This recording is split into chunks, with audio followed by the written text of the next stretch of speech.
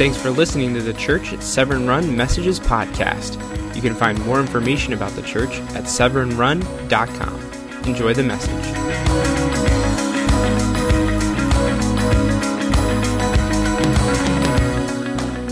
Well, good morning.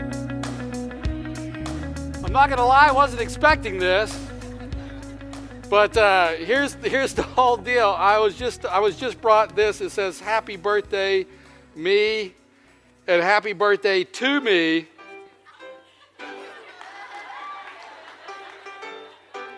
But I'm not the only one, Bonnie.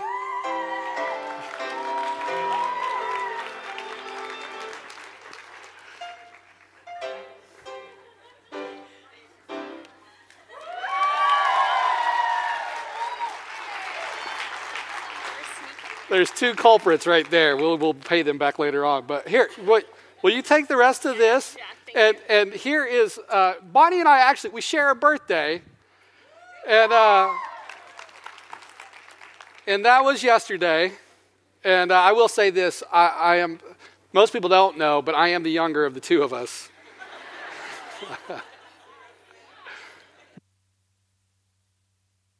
Okay, so well. That was a different kind of start.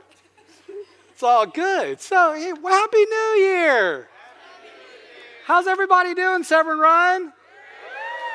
You guys having a good one? There we go. Awesome. That's good to hear. So here's the whole thing. Over the course of the past few days in this new year, I've been noticing all these things coming out. Things like, hey, the top 10 books you should read. In 2019, you've seen those types of lists, the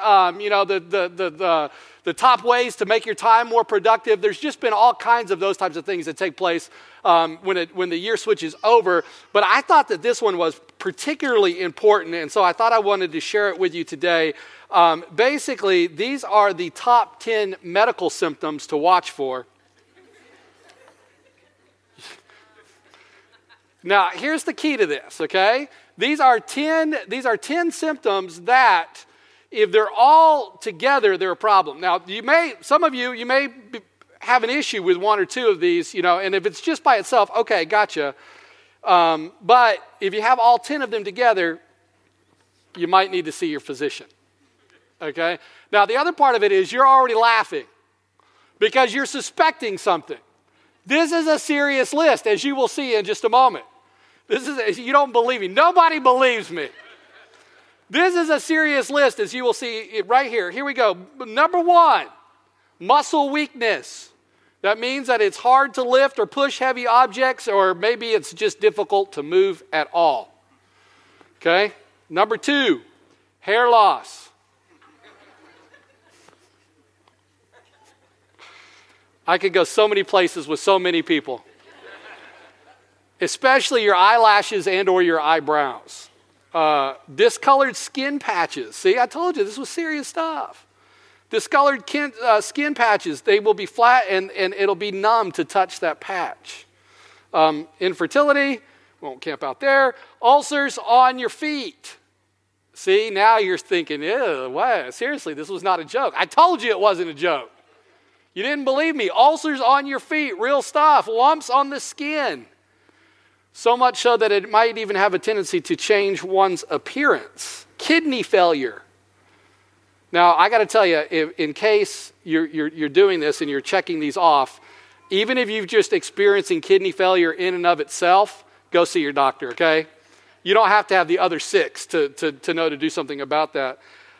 Crippled hands and feet, which can even lead to the loss of fingers and toes. Nobody's laughing now.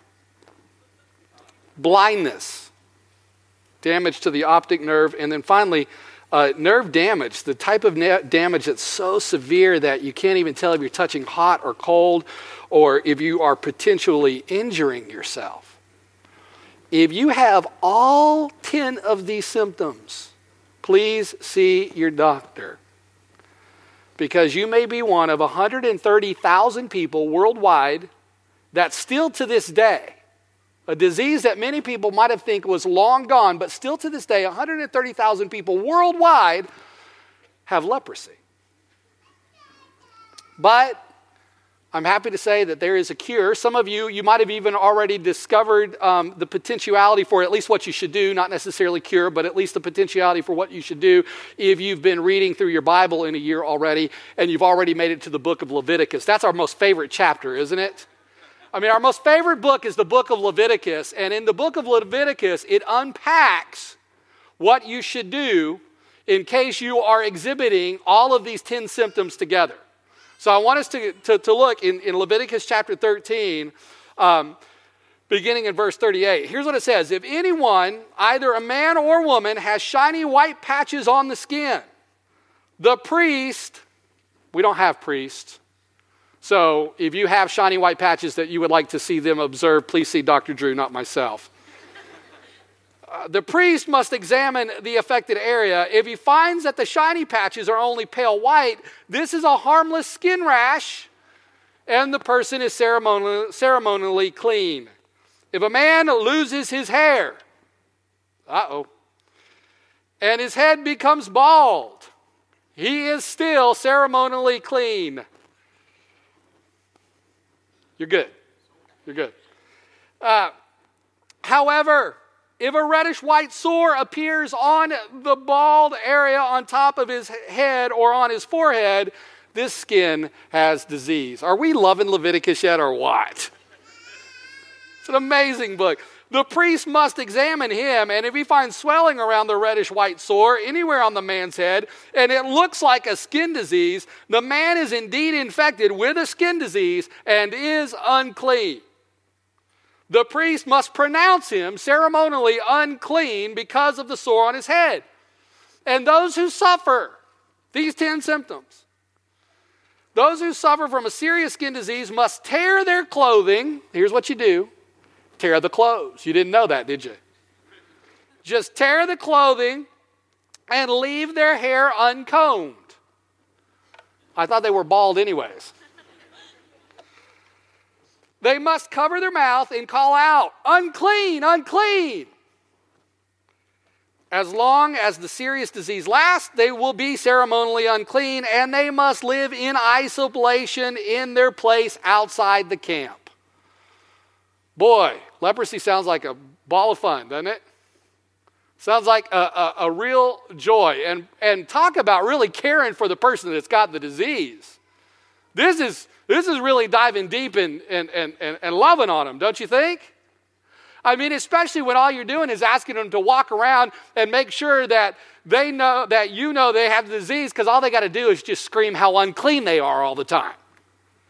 And then everything will be fine.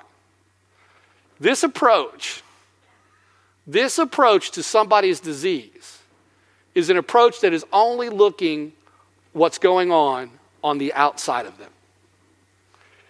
The law only pays attention to what is taking place on the outside of an individual. And you know what? The world only looks on the outside too. It only pays attention to how the person is acting or feeling or dressing or whatever it may be. It doesn't pay attention to what's really happening on the inside of somebody. In fact, you might find yourself falling into the category of the world if you're not careful. Ask yourself this question. Do you take stock? Do you take note of what Sally shows up wearing for work? Has that ever been a conversation that you've had around the water cooler? Hey, did you see what so-and-so? Can you believe those socks did not match? What about when Uncle Bill, everybody's got their version of Uncle Bill. What happens when Uncle Bill shows up drunk for Thanksgiving? How do you respond to him? Does he become the laughingstock? Does he become judged? What about Millie and her physical challenge? Does it distract you when you're talking to her? Do you have a hard time having a conversation, or maybe even you oftentimes avoid her so that you don't have to feel awkward while you're looking at her having the conversation? if you're honest with yourself, if you're truly honest with yourself, not asking you to admit this to anybody, but if you're really honest with yourself, would you say that you've ever felt uncomfortable because of the color of another person's skin or because of their nationality? When Joe is standing out there on the street corner and he's got his sign, do you just keep looking at the light? Thinking to yourself, you know what, I don't have any money. I don't have any cash to be able to give this guy anyways. So you just hope the light goes ahead and goes off quick. Do we fall into the same category of the world falls into? Do we spend a whole lot of time looking at what's going on the outside of somebody rather than trying to pay attention to what's going on in the heart? You see, this world of law, this world of looking on the outside, this was the world that Jesus descended into. This is the world that Jesus decided to come and walk among us with. At that time, this is how you dealt with disease. This is how you dealt with difficult people. There was a set of prescribed laws that were to be lived up to. You did those, and everything else was supposed to be good unless you had the disease.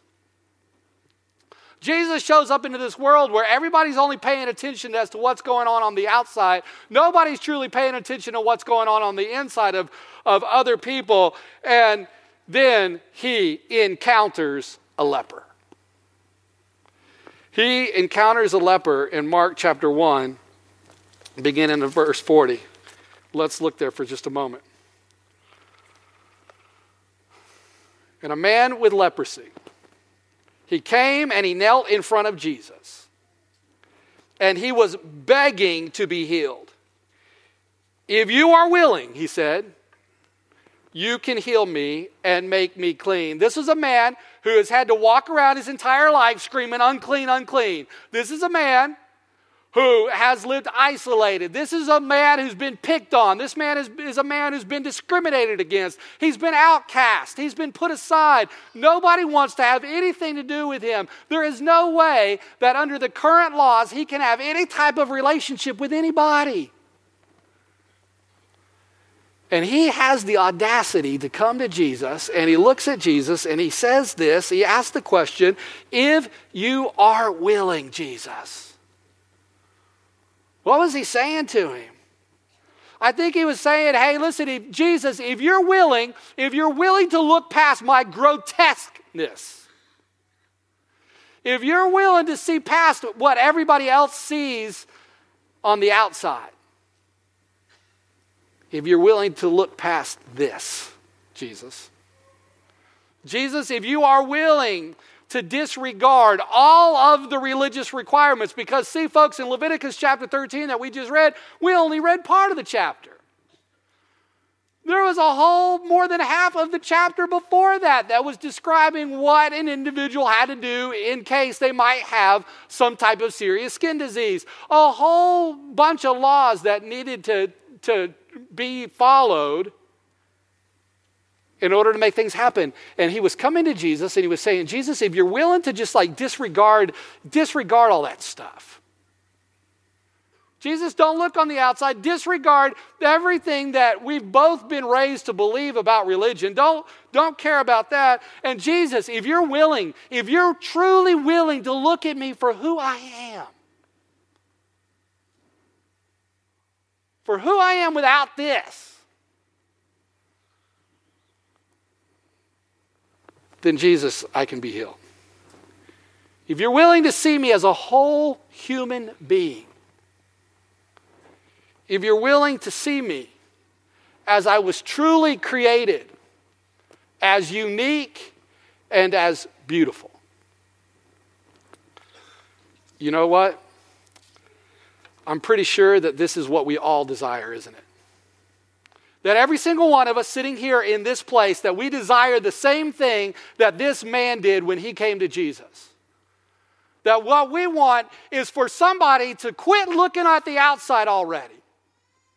For somebody to actually take the time to pay attention to who we are and how we've been made. For somebody not to care about the possessions that we own or the positions that we have, or the clothing that we wear, or sometimes our bad and our negative attitudes. Wouldn't it just be nice sometimes, even if when you had a negative attitude, somebody was nice back to you? To quit looking at our disabilities and the things that we can't do. And what we all want, what we all truly, truly want, is we want somebody to truly peer into the deepest part of us, to see us for who we are and who we were truly created to be. This is what this man wanted. It's what you want. It's what we all want. And Jesus was able to have the proper approach. You know why? Because what we talked about last week. Because earlier that morning, if you go back to verse 35, earlier that morning, Jesus had gotten up. He had gone out to an isolated place, and he sat and spent and experienced time with his Father. You say, why is that important? Because you know what? The Father, God is love. The Father is love. He goes, he sits in the presence of love. He sits in the presence of joy, and he sits in the presence of peace, and he sits there, and he sits there, and he sits there until Peter comes looking for him and saying, what are you sitting there for? Jesus knew. Jesus knew the importance of sitting there. The importance of sitting there meant that every fiber of his own being would be filled with his Father's love. He knew the types of people that he would encounter that day. He knew that there were people that were judged and isolated and hurt and broken and battered and bruised, both emotionally and physically. He knew that, and he knew that the only way that he was going to be able to approach them in the right way was if he was filled with the Father's love. And isn't it safe to say that not only do you want for somebody to look at the inside of you and quit noticing everything that's on the outside, but turn around and look at the person next to you. They want the same thing. Your family desires that. Your family desires for you to be able to see them for who they really are. Your child wants you so badly to quit judging them by the grades they make and start to judge them by the intellect that God has given them.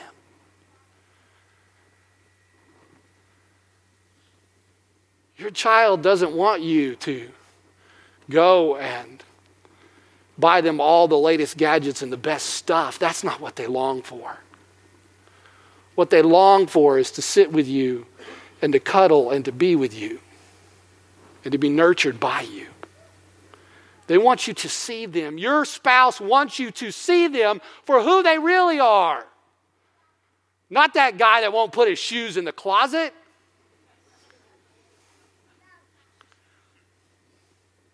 Not that lady that lets the dishes get stacked up. I could keep going, but I'll start some fights, I know.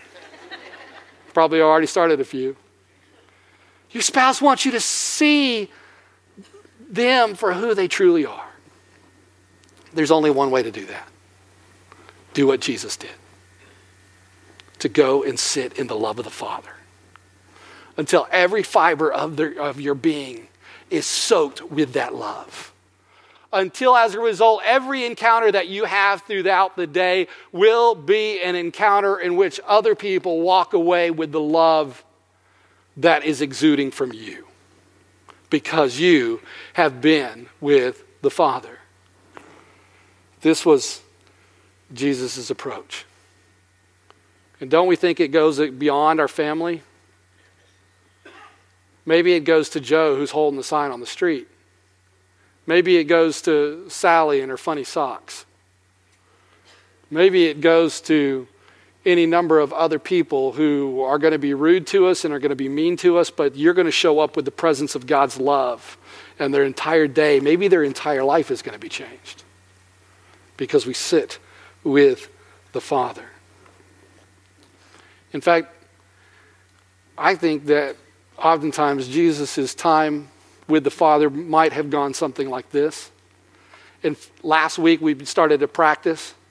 We sat for just 1 minute, right? We sat for 1 minute and we closed our eyes and we just breathed and we just did our best to just experience whatever it was that God wanted us to experience. So I thought, And I know that it made an impact because I will tell you throughout the week, I've had several of you come and say, hey, listen, I tried that. Wow. I kept doing that when I went home.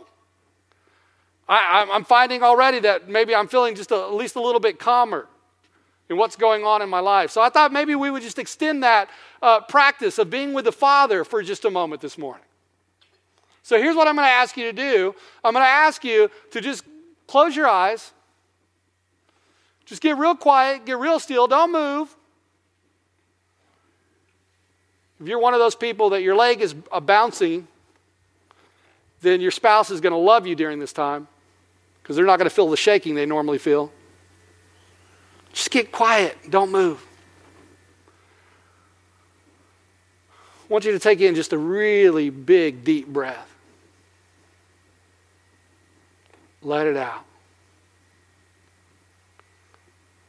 Take in another big, deep breath. Just focus on that breath. Let it in. Let it out. Just quietly, just breathe for a moment or two.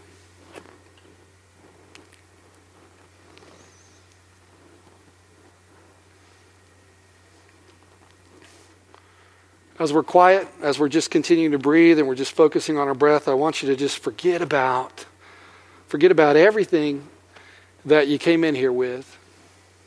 Forget about the schedule, what's in the crock pot, whether the dog is in the crock pot. I want you to forget about anything that's coming later on today. Just right here, right now, with the Father. And now, I'm going to ask you to do something challenging as you just continue with your eyes closed with the breathing. I want you to think about the person in your life that is your greatest nemesis. The person that you absolutely dislike the most. The person that you have the greatest anger and resentment and fear toward. And maybe it's not even that intense. Maybe it's just somebody that's incredibly annoying. A prickly person, emotionally speaking. Put that person in your mind. See them as you just continue to breathe. For some of you, there's a good chance that just seeing that person in your mind, you've already noticed maybe your heart beating a little bit faster, maybe kind of the energy level in your life starting to rise just a touch. But just keep them there for a second. How do they make you feel? When you see this person, what do you feel?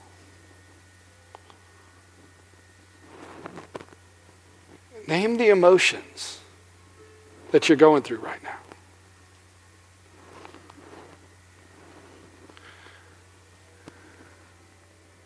Now I want you to just think about this.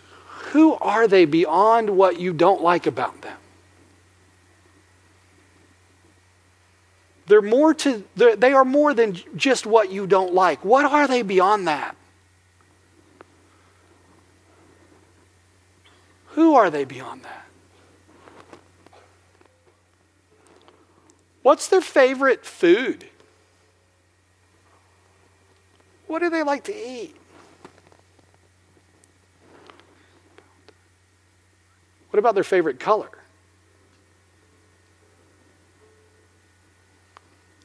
Do you know what their favorite movie is? Now I want you to just take a moment and I want you to let them shrink a little bit in your mind. I want you to imagine what they were like when they were 5 years old. What did they look like? Be nice. They were 5 years old once, you know. They were a child. How do you see them? Do you see them playing? Are they out there on the playground? Are they having a good time? Are they laughing and joyous like a child should be? Are they enjoying life? Is this a time in their life maybe before they were hurt? and turned into the person you don't like?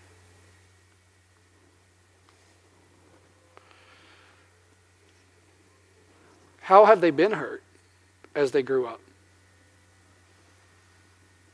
Were they abused? Were they made fun of? Were they picked on? Bullied? Maybe they went home and mom and dad completely ignored them.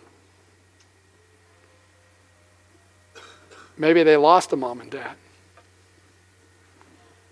Maybe they've been through some pretty heavy-duty tragedy in their life.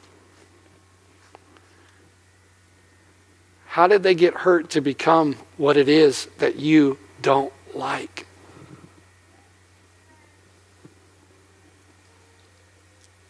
Now take just a moment and imagine them as whole. Imagine that they're not annoying anymore. Imagine that they are everything that God has created them to be. With love and joy and peace that is exuding from their life also.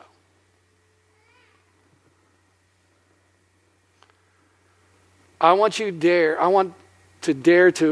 you to imagine that they are your friend. What does that look like? A conversation with this person as your friend across the dinner table. Having coffee. Just being together.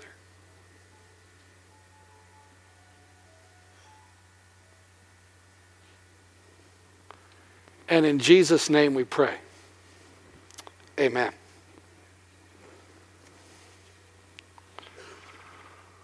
Will that cause you to have a different approach to a leper? To the person in your life that you would look and say, hey, listen, they have a disease that I don't want to be around. A disease of a bad attitude, a disease of an annoying character. Would that change you over time? It did Jesus. Because I want you to look at what his response to this leper is. After this man comes to Jesus and says, hey, listen, are you willing? Are you willing? Verse 41 says this. Remember where he's been already this morning. He's been with the Father. Verse 41 says this. And moved with compassion. Moved with compassion, Jesus reached out and touched him. And he said, I am willing. I'm willing to look beyond everything that I see on the outside. I'm willing to know you for who you were created to be. Moved with compassion, moved with love, Jesus reaches out, and he does the extraordinary. He chooses to touch a leper. Every once in a while, Dr. Drew and I usually we try to about once a year just to get away for like a day, a night, and just get together and just pray and plan and to seek God and to just ask him, for, hey, what's next, and to talk about the church at Severn Run and just dream a little bit about what God can and wants to do among us. So earlier on this last year, we went and did that. We decided we wanted it to be a manly time. You know what I'm talking about, right? I mean, a manly time, which means you got to be in the woods, huh? It's got to be a time where you eat some meat, right? And so we decided to do that together. So we pulled the RV up. And we decided to, after we got a little bit bored of talking and dreaming, we decided to watch a movie. It was a Christian movie. I mean, come on. We decided to watch a movie, and this is one of the scenes in that movie. I just want you to... Jesus could have chosen any way to heal that man. In fact, we've seen Jesus multiple times heal in a lot of different ways, oftentimes by speaking, other times by mud in an eye. But how does he choose to heal a leper? The one that had otherwise never been touched since he'd first gotten the disease. The one that was supposed to walk around screaming, unclean, unclean, so that everybody around him could know, don't get next to that guy. How does Jesus choose to heal him? Jesus chooses to reach out and touch in order to be able to make him whole. Jesus was willing to go the extra mile. Folks, that's what he's asking from us in 2019. He's asking for us to be willing to sit with him, to absorb his love, to feel him saturate every fiber of our being, and then to just go out. Not look on the outside of another individual, but look deeply into their heart, who God has created them to be, and to call that out in them. And to love them until they're there.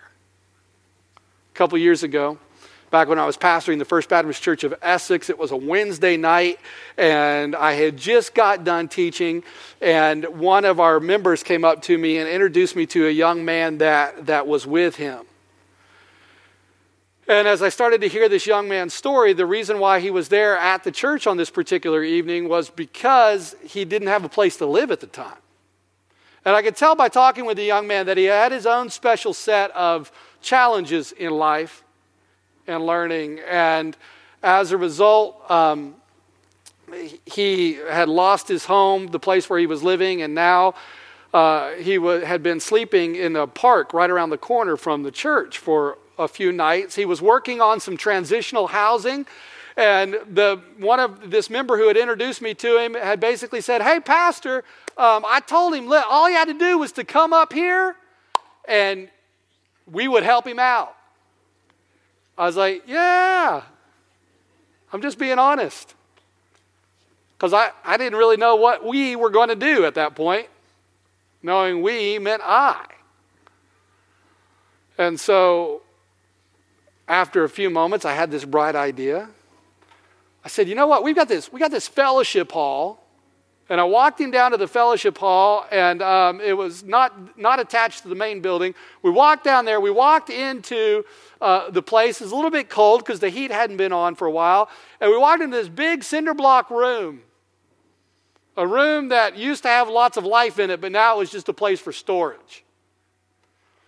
Found some different bedding and some other stuff, and we walked back over into the back corner of the room, and I got a space heater, and we fired that bad boy up, and I said, "Hey man, here's the deal. Look, we're going to help you out. Like, this would be a great place for you to stay tonight, and we will see what we can do in the morning to try to help you continue on through this transitional housing." And I walked out of the fellowship hall. Told him that if you need anything, I live right around the corner at the parsonage, and, have a good evening. As I'm walking back up to my house, I'm kind of having that moment. You've had them, right, where you've had the chance to help somebody out. It feels good, doesn't it? And I'm kind of having that moment, like, yeah, that's what we're here for. That's what the church is about. And I'm about halfway up to the house when all of a sudden I hear the voice say, "Really? That's what the church is about? John, what are you about? Like, you really gonna leave him down there in the corner of a cinder block building in a storage room? Or are you going to invite him up to your house?" I was like, "Oh. You mean you wanted me to go the extra mile?" So I went up to the house and decided, this is one of those times it might be a good time to have a discussion with my wife first. I said, "Sweetheart," I said, "tell me this." I said, "Do you have any plans of sleeping on the couch tonight?" She said, "No." I said, "Do you have any plans of me sleeping on the couch tonight that I'm unaware of?" She said, "No." I said, "Well, I got a guy that needs to sleep on the couch tonight." She said, "Okay." I said, "He's down in the fellowship hall right now." No time for a background check, folks. Right? No time to figure any of this out. Just a guy in the fellowship hall. I walked back down there and brought him up, and that night, he slept on our couch. Not only did he sleep on our couch that night, but a couple more nights, some food, some clothing later, and we got him into some transitional housing. And I'm not telling you that story. Hear me loud and clear. I mean this sincerely right now. I am not telling you that story so that you will think in any way, shape, or form I'm a good guy. Remember, I was the guy that's going to stick you back in the cinder block building. The Spirit spoke. And here's the reality about my life. I can tell you that story, but that story was over 8 years ago. Haven't had anybody sleep on my couch since then. We're called to go the extra mile. We're called to love in extraordinary ways.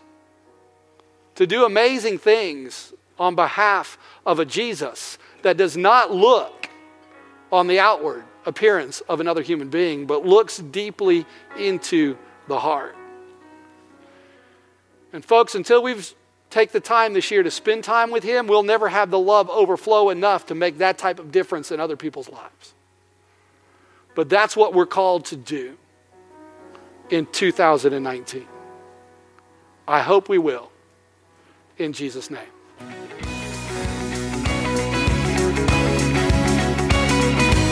If you enjoyed today's message, feel free to share it with your friends. As we like to say, love well, live Jesus, and believe big.